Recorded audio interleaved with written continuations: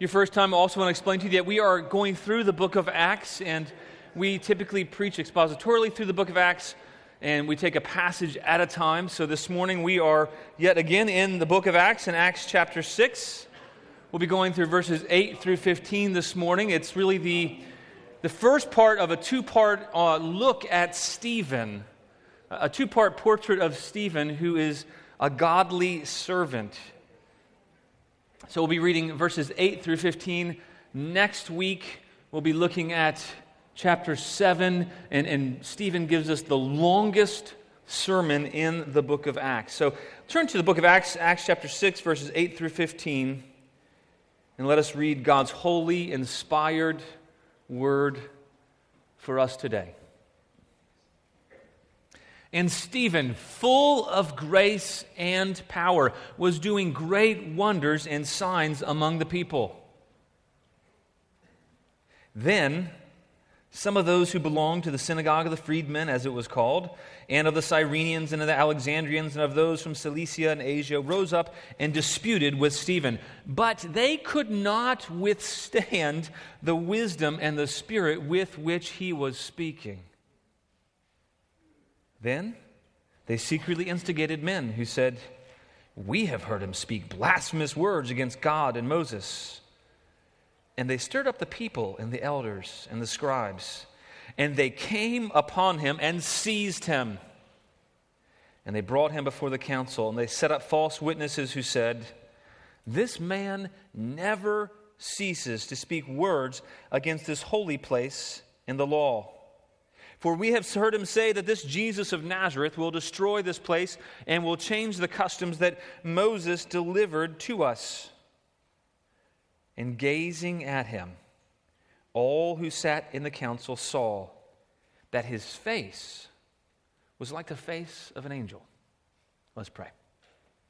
Father, thank you for your word. Thank you for this portrait, this picture of your servant that is good for us to see. Lord, thank you that we can see a man, Lord, an otherwise ordinary man who was empowered by you, trusting in you, preaching your name, and standing strong in the midst of opposition. God, I pray that you would give us faith in you as a result of seeing Stephen. God, I pray that you would give us hope in the midst of any opposition we might be facing. Father, I pray that you would speak to each and every one of our hearts today, that we would receive exhortation, encouragement, conviction from you, and that we would respond to you and be changed. We pray in Jesus' name. Amen.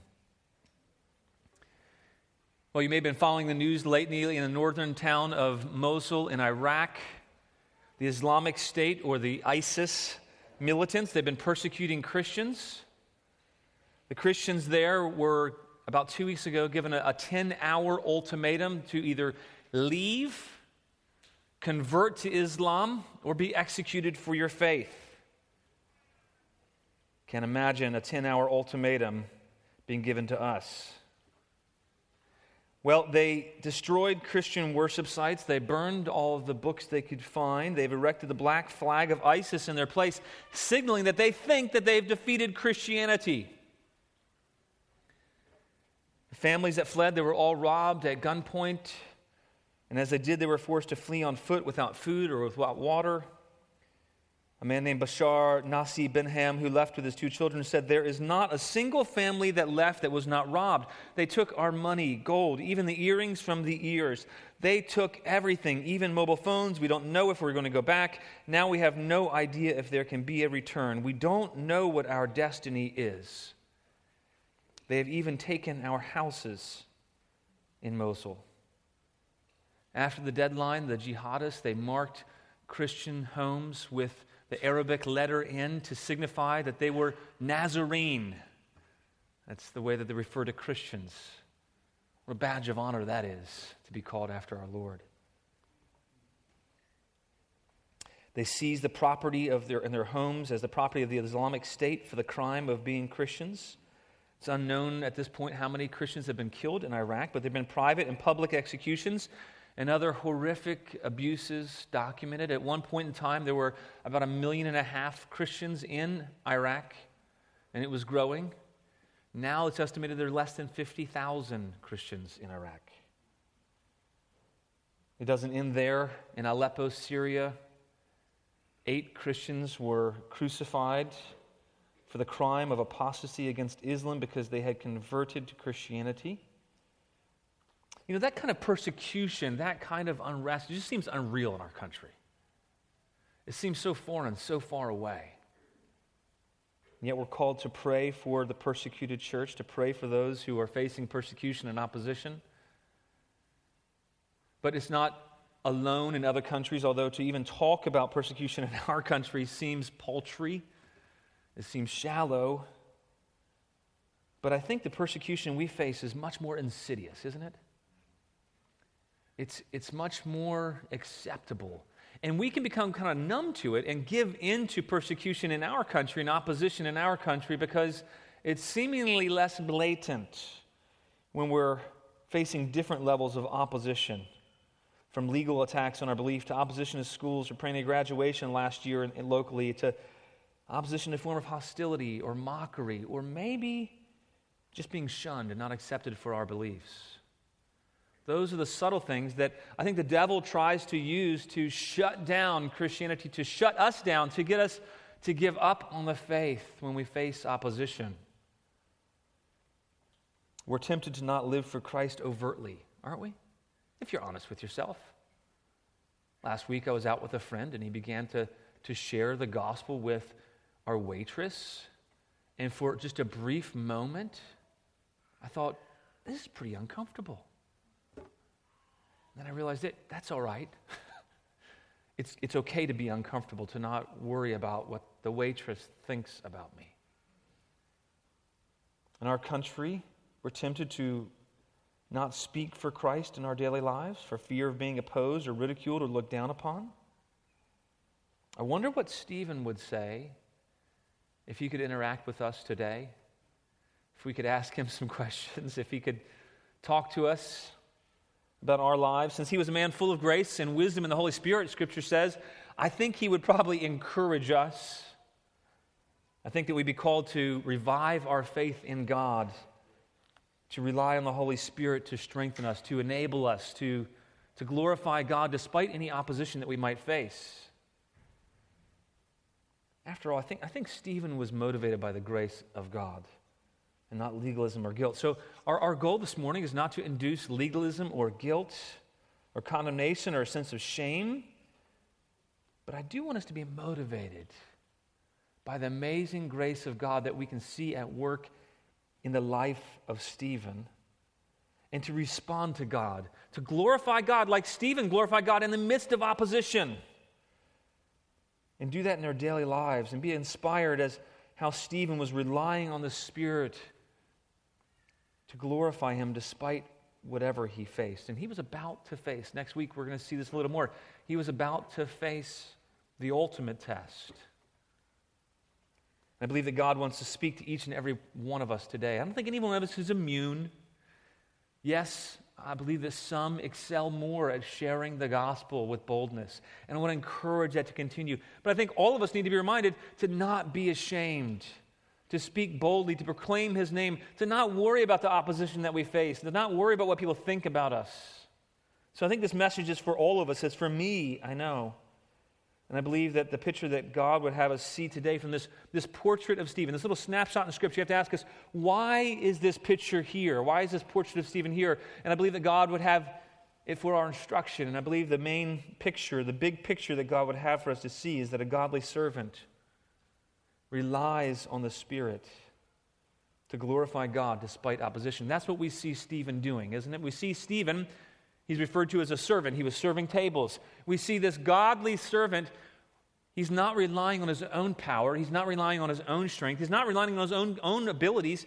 He's relying on the Spirit, and he's glorifying God despite the fact that he is facing real opposition. Just a few verses before the text that we read from today, Stephen was appointed by the apostles to serve in assuring the daily distribution of bread to the widows, that it was carried out with wisdom and with grace. And we don't know how exactly he and the other 6 men did that, but Luke just quickly wraps it up and said, yep, and assumes that they did well, and the word of God continued, increased, and spread. The goal that he had been appointed to, why he had been appointed to serve, is so that the word of God would continue to spread and to increase. And now we see Stephen himself taking part in that. We're going to look at really three aspects of a godly servant here from this scriptural portrait of Stephen. We're given a snapshot for a reason. Scripture doesn't say anything without cause. It doesn't paint us portraits of people like Stephen with no reason. And I believe that God would have us see these three aspects, these three different views of the scriptural portrait from the life of Stephen. And really we're going to spend the bulk of our time on the first one that we're going to see. And that first aspect of a godly servant is that God's servant relies on God's power. God's servant, he relies on God's power. Look in verse 8, if you will, with me, please. It says, "And Stephen, full of grace and power, was doing great wonders and signs among the people." He was full of grace and power. This is not talking about Stephen's own power. He was full of the grace of God, and he was full of the power of God. And because of that, relying on that, he was doing great wonders and signs among the people as he trusted in God. Stephen was one of those 7 men who was chosen to resolve that problem of the Hellenist widows being overlooked in the daily distribution of food. And about this time, there were probably somewhere around between 20 and 30,000 Christians in the city of Jerusalem. That's a significant portion of the population. That was somewhere between a third to a half of the entire normal resident population of Jerusalem. So the scribes later, when they say that this word about Jesus has spread everywhere in the city, they're not lying when they're saying that. And this word had spread, but yet somehow amongst 20,000 or so Christians, Stephen, along with the other 6, stood out. How in the world was Stephen, one of these 7 guys who we have never heard of before in the Bible? We don't have any preparation for him. We don't have any history about him prior to this. And yet somehow Stephen stood out amongst 20,000 of a man being of a good reputation. He stood out as being a man full of wisdom, full of the Spirit. We don't know much about him, but obviously he was a man of character and integrity. He was spiritually mature because he was full of the Spirit, full of wisdom. His name actually means victor's crown, and I love that. I love that because next week we're going to find out how he's going to receive the victor's crown as he gives his life for the sake of Christ. And how appropriate it is that he's about to receive the crown of a martyr. And God had him named that to prepare him, I think, for this moment. In chapter 6, verse 5, it says that Stephen specifically, if you look down your Bibles with me, I don't have it on the overheads, but if you look in your Bibles, it says Stephen was a man full of faith and the Holy Spirit. So not only was he a man who was full of wisdom, he was full of the Holy Spirit, he was full of faith and full of grace.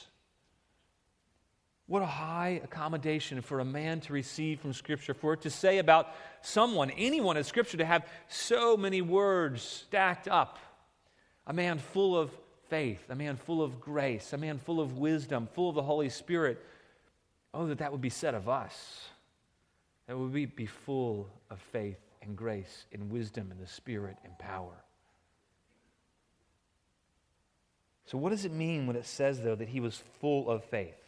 Full of wisdom, full of grace, full of the Holy Spirit, full of power. What does it mean to be full of something? If I were to hit this glass of water here and I bumped it out, I'm going to hit it a little bit lightly so I don't make a huge mess in the Marriott, but it is water.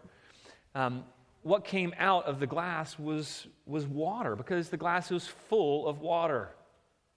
And so what was overflowing out of that glass was water. When it comes to people, to be full of something is to have something so characterize a person that they are said to be full of that thing. And people can be said to be full of all kinds of things. Like when someone's so full of rage or jealousy that they're controlled by rage or controlled by jealousy and they carry out what they are full of.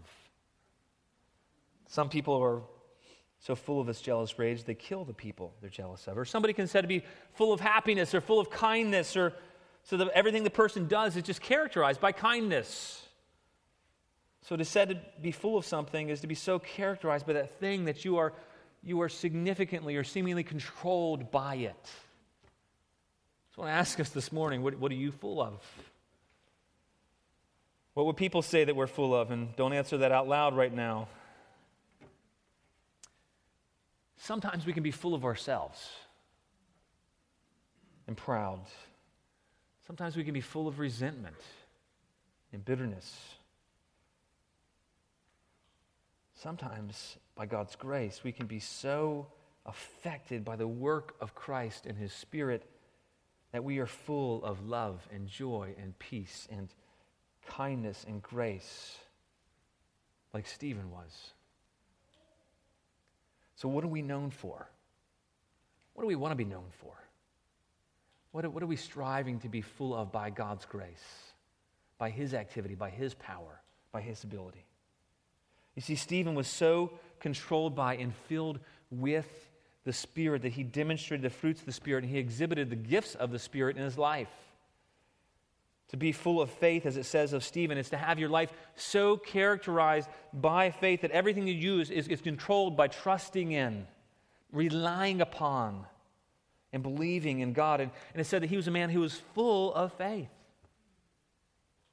He was a man who trusted God to do great things from him, and he stepped out in faith. It wasn't a passive faith. Where do we see Stephen? He goes from serving to immediately, he goes to preaching. Nobody's calling him to do that besides God.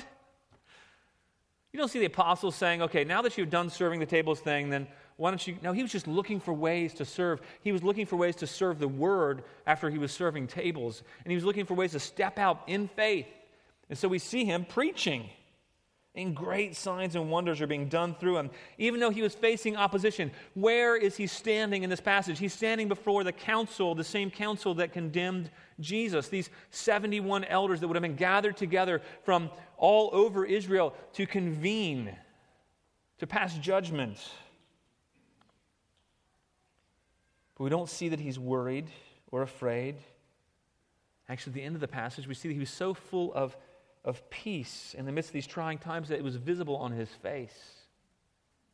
And not only that, it says he was full of grace. He was full of faith, and it says he's full of grace. He was so aware of God's grace and resting in God's grace that God's grace controlled him. And to be full of grace means he was overflowing with grace towards others. At times, whatever flows from my own heart, it's self-righteousness. And I'm angry with my children and my wife, and they don't do things the way that I think they should or the way that I want. Have you ever experienced that? You ever been full of self-righteousness, thinking as if you are able to understand or do something on your own merit instead of by the power of God? Well, my heart in those times overflows with self-righteousness and anger. In those moments, I think it's because I'm not aware of God's grace. Instead, think or act like I'm able to do or know things in my own power ability. But the reality is, it's only by the grace, it's only by the enabling power of God that I can know or do anything good. Moments like those where I'm getting angry, I need to become more aware. We all need to become more aware of the undeserved grace of God that we've received, that we didn't earn, that we can never earn, that we never will earn because Jesus has earned it. More than that, not only do we not earn God's grace, how do you become full of God's grace like Stephen? By meditating on the fact that not only have we not earned His grace, but we've earned something completely different. We've earned something completely different than God's grace. We've earned God's wrath. We deserve the exact opposite. We deserve the most horrific, abject punishment. We deserve the punishment that the Christians received in Iraq, and far worse. Yet despite what we deserve on our own, God has given Jesus what we deserve on the cross and all the punishment and suffering involved. Now instead, He's given us what Jesus deserved.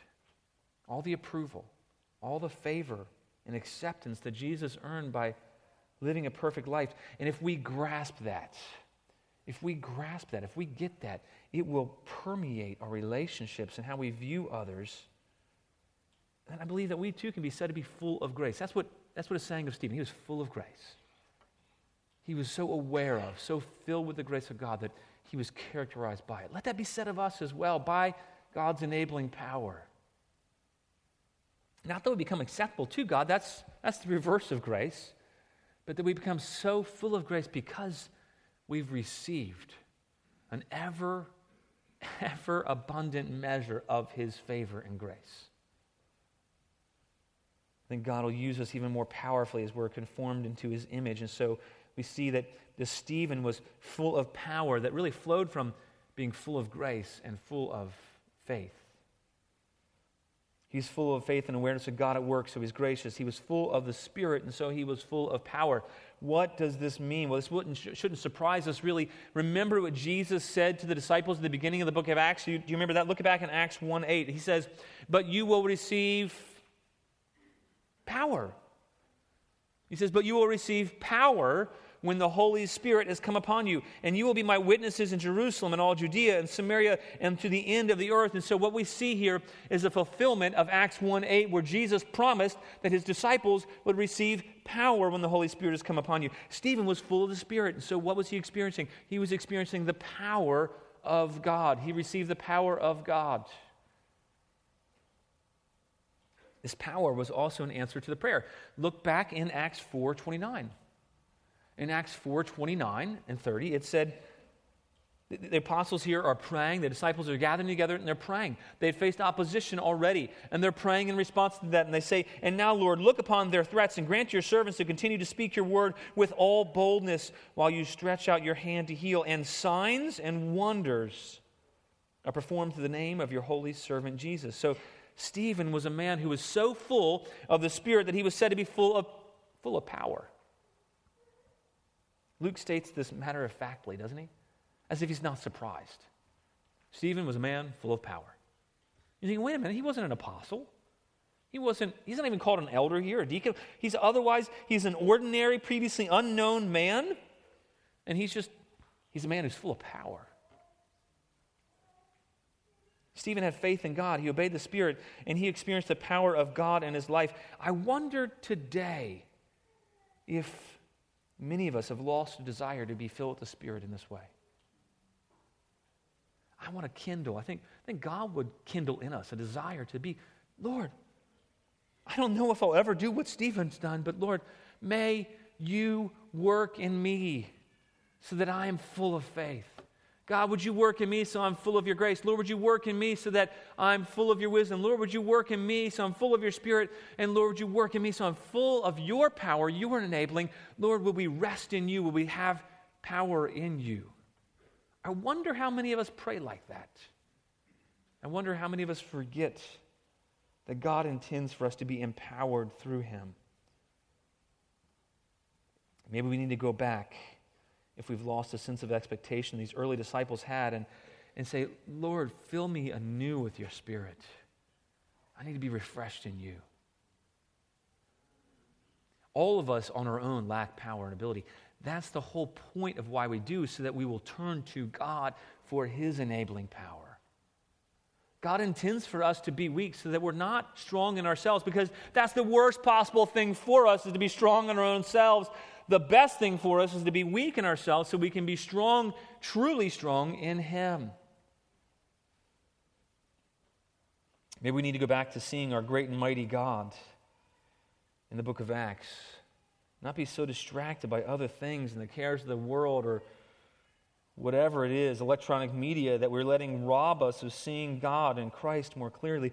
Maybe we need to cry out to God like the disciples did in Acts 4 and pray when we face difficulty, and pray to God to fill us with the Spirit and work mightily through us and give us boldness like Stephen here has experienced. That's my prayer for us as a church. I'm crying out, Lord, would you look upon what we face and grant your servants to continue to speak your word with all boldness while you stretch out your hand to heal. And Lord, do signs and wonders in the name of your holy servant Jesus, so that your name and your word might spread. We can see Stephen's doing great signs and wonders. There's something else really remarkable in this chapter about Stephen, and I want you to see it. It's actually something that's not there. The remarkable thing about Stephen is that there's no kind of title for him. He doesn't have any specific kind of title as an apostle or elder or deacon, and he's completely untitled. But this previously unheard of believer in Jesus, he is full of the Spirit and faith and wisdom and grace and power. That should give us hope. You know, I don't think any of us are going to be written up in history books. That's not our goal. But it is our goal for us to say, Lord, might I glorify you in my body? Might I use my life to spread your word? Our lives are just brief. They're but a passing vapor, Scripture says. And yet we have a great purpose that we've been given to make his name known. And that's what Stephen was living for. I think this passage also, not only does it help us show, and we're going to see next week, we're going to be introduced to Saul of Tarsus, who would become Paul after his conversion. Not only is this two-parter, is it given to us to show how the church is forced to disperse and introduce us to Paul and the gospel spread through opposition. I believe this portrait of Stephen is given so that we might have faith in God for ordinary people like us to do extraordinary things for him. Like an otherwise ordinary Stephen, he was used mightily, although briefly. If we want God to use us to see people change in our time and in our city, I believe we need to be people who are people of integrity, people of faith, people of wisdom and of grace, and people of the Holy Spirit. And so really we need to be people who are experiencing and relying on God's power. You see, we don't have the ability in ourselves, no matter how much we strive and make effort, but relying on the enabling power of God, I believe that God is going to use us. But I want to give you a warning. The Scripture gives us this warning too. You're probably going to face some opposition of some kind. People might not like you. People at work might think you're weird. People at school might reject you. You might not be cool. When you speak up for Jesus, you might face opposition. So we see here a second aspect of a godly servant that Scripture shows us in the portrait of Stephen. It's really that God's servant faces opposition. And we can see this not only in the passage we have this week, but next week he faces the ultimate opposition. Look down in verse 9. It says, Then some of those who belonged to the synagogue of the freedmen, as it was called, and of the Cyrenians and Alexandrians, those Cilicia and Asia, rose up and disputed with Stephen. And that raising up is a kind of a rising up in opposition. Stephen was facing this great wall of opposition, this army of opposition from this widespread range of people.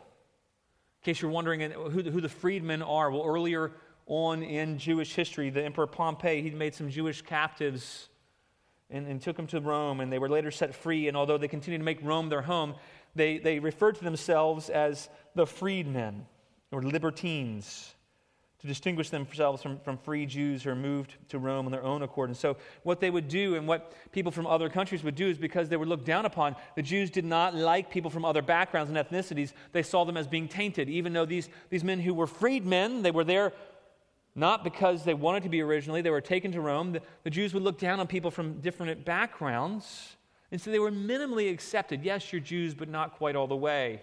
You're tainted by other languages and dresses and culture. And so all of these people would create their own synagogues in Jerusalem. And so that's what we see here is people coming from these different synagogues. Maybe it's one or two or three, but we don't know exactly how many, but these different synagogues, these different backgrounds, these different ethnicities of Jews.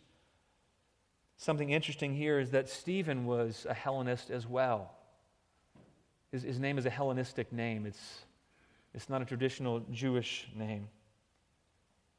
And so what these people who are facing him, what they all have in common is that they probably were not completely accepted in Jewish society. They probably were on the verge of feeling like outcasts, and they didn't want to be complete outcasts. And so when they saw Stephen, when they heard him preaching these things, they thought, oh no, we're going to be labeled with him. He's a Hellenist like us, and we need to make sure that we're not lumped in together with him, because that's going to mean persecution for us. That's going to mean that people are going to assume, Jews are going to assume that that's what we think.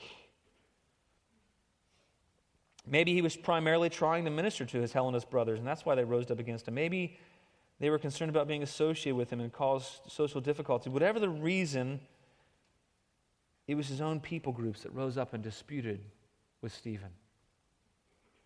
And then we see in a few verses, next week we're going to look at it in more detail, we see that Saul of Tarsus from the area of Cilicia, he was probably in this group. It says those from Cilicia. That's Tarsus was the capital city of Cilicia. So it's likely that he was amongst that group who rose up to dispute with Stephen. And I wonder if this was the first time that Paul encountered the gospel and gospel seeds were planted. Later on in Acts 11, we can see that God brought good fruit from the persecution of Stephen. Look in Acts 11:19, it says, "So then those who were scattered because of the persecution that occurred in connection with Stephen made their way to Phoenicia and Cyprus and Antioch, speaking the word to no one except to Jews alone. But there were some of them, men of Cyrus and Cyrene, who came to Antioch and began speaking to the Greeks also, preaching the Lord Jesus." What did God do? He turned this opposition from people in those regions, these very regions in Acts 11. He turned opposition from people in those regions to really God conquering that opposition as he carried the gospel out to those regions where those people were from. And the gospel spread. God was not hindered. His power was not thwarted. God's word spread. We can't be sure how they're born again, but it's good to see that Scripture specifically mentions men of Cyrus and Cyrene continued the ministry of Stephen, really, and preached the Lord Jesus to the Greeks. And in our text, though, Stephen would not have known that all of this would happen. Stephen didn't know that. He didn't know that God would redeem. He didn't know that God would turn opposition on its head and that he would actually make the gospel spread in those very areas where these men were from. Stephen couldn't see that. He might have hoped for that, but he couldn't have foreseen what would happen. He didn't know that some of the people in the crowd who were opposing him would be converted, would become Christians. So often we don't know how God might use the opposition that we face to spread the good news of Jesus. We don't know. We don't know the people who are opposing us, what kind of seeds God's planting, what he'll do later on, how he'll make his word spread. But we can know that we are called to preach Jesus. We can trust that God will use our words even when we face opposition from our own camp, from our own people, maybe from your own family, from your own hometown. That's got to be one of the hardest things to do, is to go back to your old hometown and your old high school after 20, 30 years, and if you weren't a Christian, to profess faith. Or maybe even worse, if you professed being a Christian but you didn't live like it. I know for me, it's like, I don't know that I really want to go back to my high school reunion 25 years ago, because I professed Christianity but didn't live like it. Now I've got to own up, I was a hypocrite, but God's transformed me. We can face all kinds of opposition. We don't know how God will use it, but we are called to preach Jesus when we face opposition. We can have faith that God will use whatever seeds of the gospel we sow. Now skip down to verse 11 with me, if you will. We're going to pass over verse 10 and come back to it in just a moment. Look in verse 11. It says, "Then they secretly instigated men who said, 'We have heard him speak blasphemous words against Moses and God.'" Why were they doing that? Why were they being secret? Because they couldn't withstand the wisdom with the Holy Spirit that he was speaking. So they turned to lies. They turned to deceit. They said he spoke blasphemy against Moses and God. And you see, the Jews thought that since God delivered the law through Moses, that to speak against Moses would be blasphemy. To say that Moses was not the answer would be blasphemy. To say that Moses gave us something partial would be blasphemy in their eyes. Maybe Stephen had said something like, "True salvation is through Jesus alone and not through the law." They would have heard that as being blasphemous instead of hearing his words. Maybe he said Moses could never bring salvation fully to the Jews, but Jesus has brought salvation once and for all, our great high priest, apart from the law. Whatever it was he said, though, they twisted it. They turned it around on him. They instigated men to make false accusations against him. And this is often the case when the gospel goes forth, when the word of Jesus Christ is preached in power, when God is working on people's hearts. It's often the case that people will turn to subversive tactics. We should expect it to be the case whenever we preach the word of God, to face opposition, that people might twist our word. They might turn to instigating people against us and make false accusations. But wasn't our Lord Jesus falsely accused? Wasn't he killed by dishonest, lying men? Wasn't it Jesus in John 15? Look in your Bibles. I think we have it over here on your overhead for you as well. John 15, verse 18, this is Jesus saying, if the world hates you, he doesn't just say rejects you, dislikes you. If the world hates you, know that it hated me before it hated you. If you were of the world would love you as its own. But because you are not of the world, but I chose you out of the world, therefore the world hates you. Remember the word that I said to you, a servant's not greater than his master. If they persecuted me, they will also persecute you. If they kept my word, they will also keep yours. But all these things they will do to you on account of my name, because they do not know him who sent me. For us today, we can be tempted to want the approval of the world, can't we? That's a dangerous thing. It's a dangerous desire, because if the world loves us as its own, what does that mean? It means we're of the world. But like Stephen didn't bow before his own people when they argued with him. Instead, he spoke with godly wisdom. He relied on the Spirit. He was not loving the world. He was loving God, and the world did not love him. If there are areas where the world is loving you, be concerned. Now, don't be a jerk. I don't mean that. But be concerned if you're living for the love and approval of the world. And remember, if Christ has chosen you out of the world will hate us.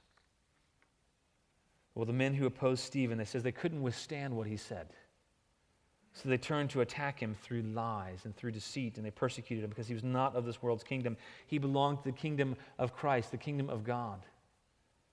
So the world hated him. He was persecuted like Jesus was persecuted. And maybe Luke was thinking of this when he penned the book. Someone once compared Jesus and Stephen and showed that there's 10 similarities in the persecution they faced and the opposition that they faced. And maybe it's one of the reasons why we have this account recorded for us, to show us that it's expected that servants of Jesus will be rejected and persecuted for the name of Jesus Christ.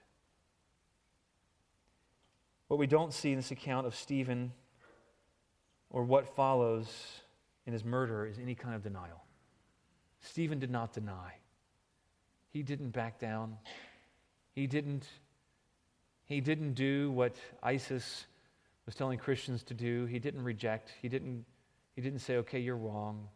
In the face of opposition, he was steadfast. He didn't try to get himself out of things that we're going to see next week. He endures false accusations. Like the disciples, though, just a few verses after that scripture that I read to you a moment ago in John 15, in John 16:1, Jesus says to the disciples about being persecuted, he says, I have said all these things to you to keep you from falling away. So he said these things so that we wouldn't be surprised when you face persecution, when you face opposition, when you face persecution in your own life. Take courage. That means he's chosen you. The world doesn't love you because he loves you. He says, I said these things to you to keep you from falling away. They will put you out of the synagogues. Stephen was put out. Indeed, the hour is coming when whoever kills you will think he is offering service to God. Boy, we're going to see that next week, aren't we? And they will do these things, in verse 3, because they have not known the Father nor me. But I have said these things to you, that when their hour comes, you may remember that I told them to you. I did not say these things to you from the beginning because I was with you, but now I'm going to him who sent me. Nevertheless, I tell you the truth, it's to your advantage that I go away. For if I do not go away, the Helper will not come to you. But if I go, I will send him to you. And when he comes, he'll convict the world concerning sin and righteousness and judgment. He's written these things to us so that we might have heart. We might not fall away. When you're tempted to fall away because of opposition, when you're tempted to fall away because of what people think about you, remember whose you are. No doubt some people heard what Stephen had to say and believed in Jesus. But it's clear in verse 12 that these men did not. So verse 12 it says, "And they stirred up the people and the elders and the scribes, and they came upon him and seized him and brought him before the council." The people who opposed him, they turned to secretly instigating the people and the elders and the scribes. Earlier, the people had been on the side of the apostles so much that the Sanhedrin said, we want to do this quietly so that the people don't stone us. But now things have changed. The people have now been turned against Stephen. So those who are accepting for real have been differentiated. God has purified his church. He's separated things out.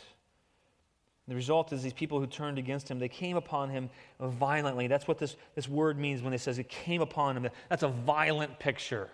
That's not like, oh, they came up and said, "Hey, Stephen, how you doing? By the way, come with us."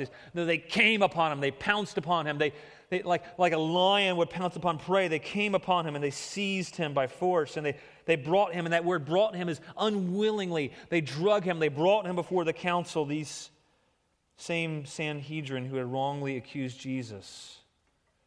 They would have held the power in Jerusalem. The Roman rulers of Judea would have given the Sanhedrin power to execute the most important cases and also the ability to pronounce the death sentence. But capital punishment, it wouldn't have been valid unless it was confirmed by the Roman procurator. Now we're going to see next week that it wasn't confirmed because their rage got the better of them. Before they could even get approval, they went and killed him on their own. But the people weren't daunted. Look in verse 13. It tells us they're so full of hatred. It says, "And they set up false witnesses who said, 'This man never ceases to speak words against this holy place and the law. For we have heard him say that this Jesus of Nazareth will destroy this place and will change the customs that Moses delivered to us.'" You know, the only thing they got right there is that he never ceased. The rest, they were twisting. They were lying. He probably would have talked about what he likely heard Jesus say, though, that one day this physical temple will no longer be necessary. But they didn't hear that good news. They didn't hear Stephen if he told them that Jesus has fulfilled the function of the temple. He is now our prophet, our high priest, our king. No longer do we need the system of the law. No longer do we need this temple system with sacrifices. No longer do we require a high priest because Jesus has become our great high priest, because Jesus has become the temple through which we enter into God's presence. Jesus is the way that we enter into the throne room of God. No longer is the temple necessary. I imagine Stephen would have been preaching those things. And he didn't want to change the customs. It was not a change in their theology. It was a change in the type and the shadow. The type and the shadow of the temple, they were never meant to last in perpetuity. They were always meant to point to the Messiah who would deliver them from the curse of the law and deliver them fully into God's presence. That's what they longed for. That's what they were wanting. Now every man, every woman, every person is able to come freely into the throne room, into the presence of God through the temple of Jesus Christ, by our great high priest, Jesus Christ, through the ultimate prophet, the one who tells us of God. Stephen would have known this, that Jesus provides this ultimate way to enter into God's presence through his own body, and no longer all these trappings and shadows necessary. Instead, we can seek God's presence through him and through the merits of his life applied to us, as we experienced this morning as we remembered communion. What are we remembering when we're doing that? We're remembering his body broken for us was the perfect sacrificial lamb, so no sacrifice is needed any longer. What are we remembering? In his blood, as we drink the juice, that no longer do we need the old covenant with its systems and the sacrifices, but now through the one sacrifice we've been brought near. He brings us to the throne of grace fully and finally. And yet they were twisting the words of Stephen, these words of the gospel, these words of grace. And by the way, if you are not a believer in Jesus Christ, you need to hear these words. That you can't merit any favor before God. You can't be good enough. None of us can. None of us have been. None of us ever will be good enough on our own. But Jesus was perfect for us. You can never atone for all the bad things you've ever done, no matter how much good you do. You can't offset that. The karma is nonsense. But Jesus has done perfectly for us what we could never do. And there's real hope there, but they did not hear that hope. I hope you hear the hope this morning. There's no longer any need for this priestly system of the temple because Christ is our true great high priest. He's our sacrificial lamb. He makes us one with God. His accusers refused to listen to that truth, and instead they twisted his words. And they said, he's going to destroy the temple. Scripture shows that Stephen is still standing strong, though. He's standing strong in the Spirit. And that's the third thing that we're going to look at, the third aspect of a godly servant we see from this portrait of Stephen. In this portrait of Stephen, we can see that a godly servant, a God's servant, stands strong in the Spirit. Stephen is not standing in the face of this opposition, in the face of them twisting his words. He's not standing in his own ability, his own strength. He's standing strong in the Spirit. Verse 10 says, but they could not withstand the wisdom and the spirit with which he was speaking. If you've ever seen those people who go out in the midst of a hurricane and they go out to the coast and they're going to ride the waves of the storm, and then sometimes this massive wave comes along and it sweeps them away. They're not able to withstand the torrent, the storm, and that's kind of the picture here. They're not able to withstand the spirit with which he was speaking, the wisdom of the spirit with which he was speaking. Stephen was speaking strong in the Spirit, and they weren't able to withstand this tidal wave of power and effectiveness that the Holy Spirit brings, because the Holy Spirit is the one who convicts. The Holy Spirit is the one who convinces. And so Stephen was standing strong in the strength of the Spirit. He wasn't using worldly wisdom. He was speaking with the wisdom of God's Word. He was speaking enabled by the Holy Spirit. And for us, let that be something we remember as we face opposition, that we don't stand in our own strength and our own power and our own ability. We stand strong in the Holy Spirit. He's the one who convicts. He's the one who convinces. He's the one who will make arguments unable to withstand. He's the one who gives wisdom and grace. Earthly wisdom, religious wisdom doesn't overcome opposition. Wisdom from God, wisdom that trusts and relies in the giver of all wisdom. It's the kind of speech that will stand when everything else falls apart. So instead of giving up and giving in, where do we see Stephen in this portrait? We see him, he's continuing to stand and speak when people rose up against him.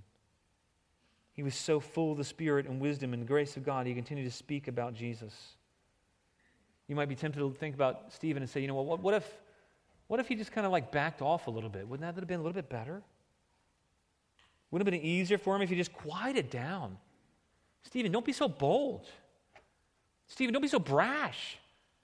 Don't just keep preaching in their faces. If they're not listening, then just go away. Stephen, when you're facing opposition, don't stop preaching, because clearly God's not using you anymore. We don't see that.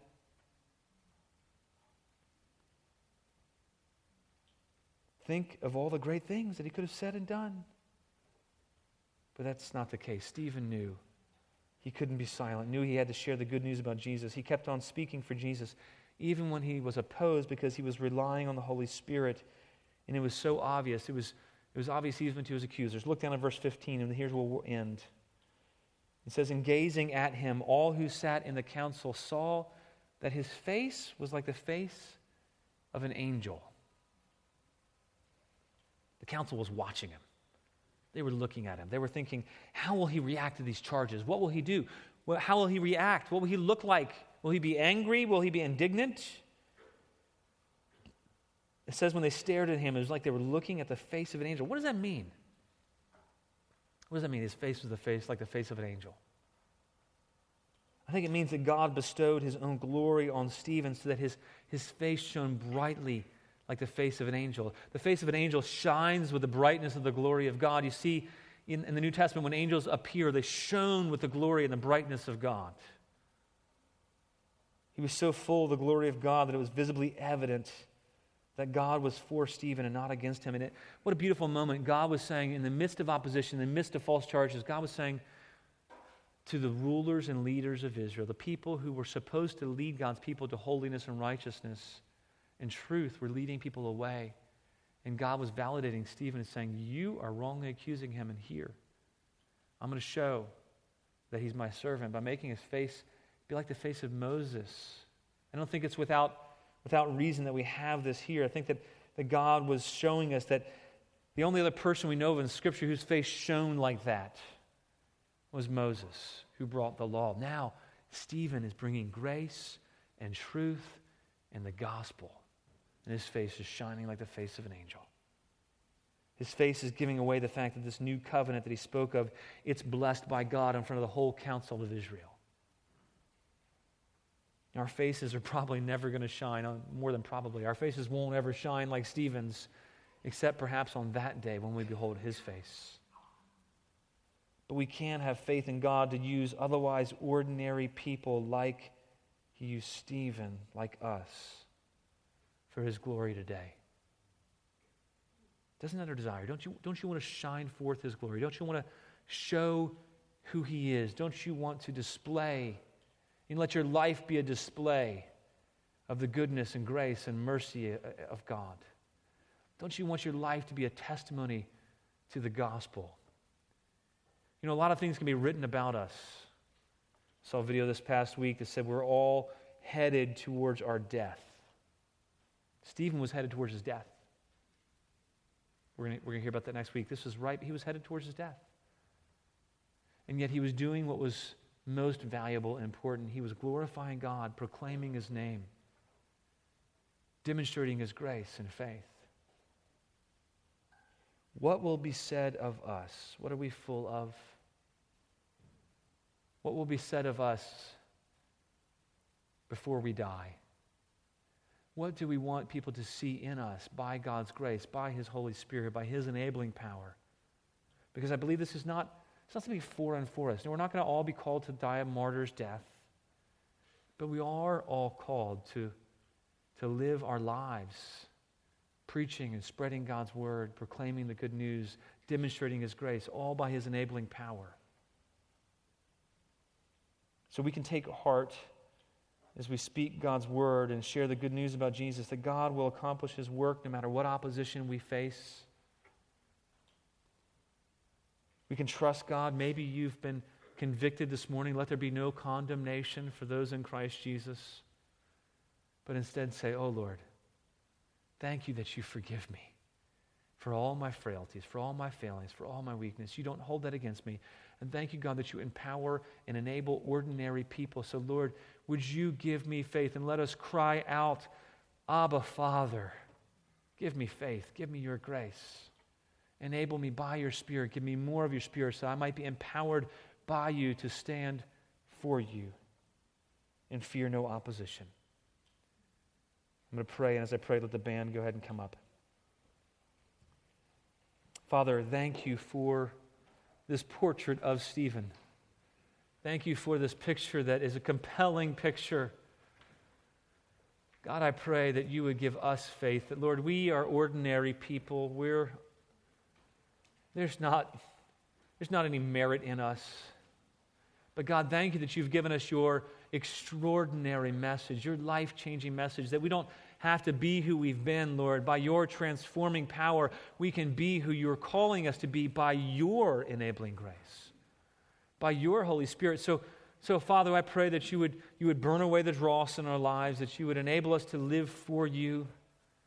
That, Lord, we would set aside every weight and snare which so easily entangles, and we'd run with endurance the race that's set before us. God, I pray that we would trust on your great power. Oh, great God. Give us faith. Give us hope. Lord, we could never earn favor. Lord, we don't want to respond to try to earn merit or because we feel guilty. Lord, we want to respond, Lord, because we've got new life in you. We have hope in you.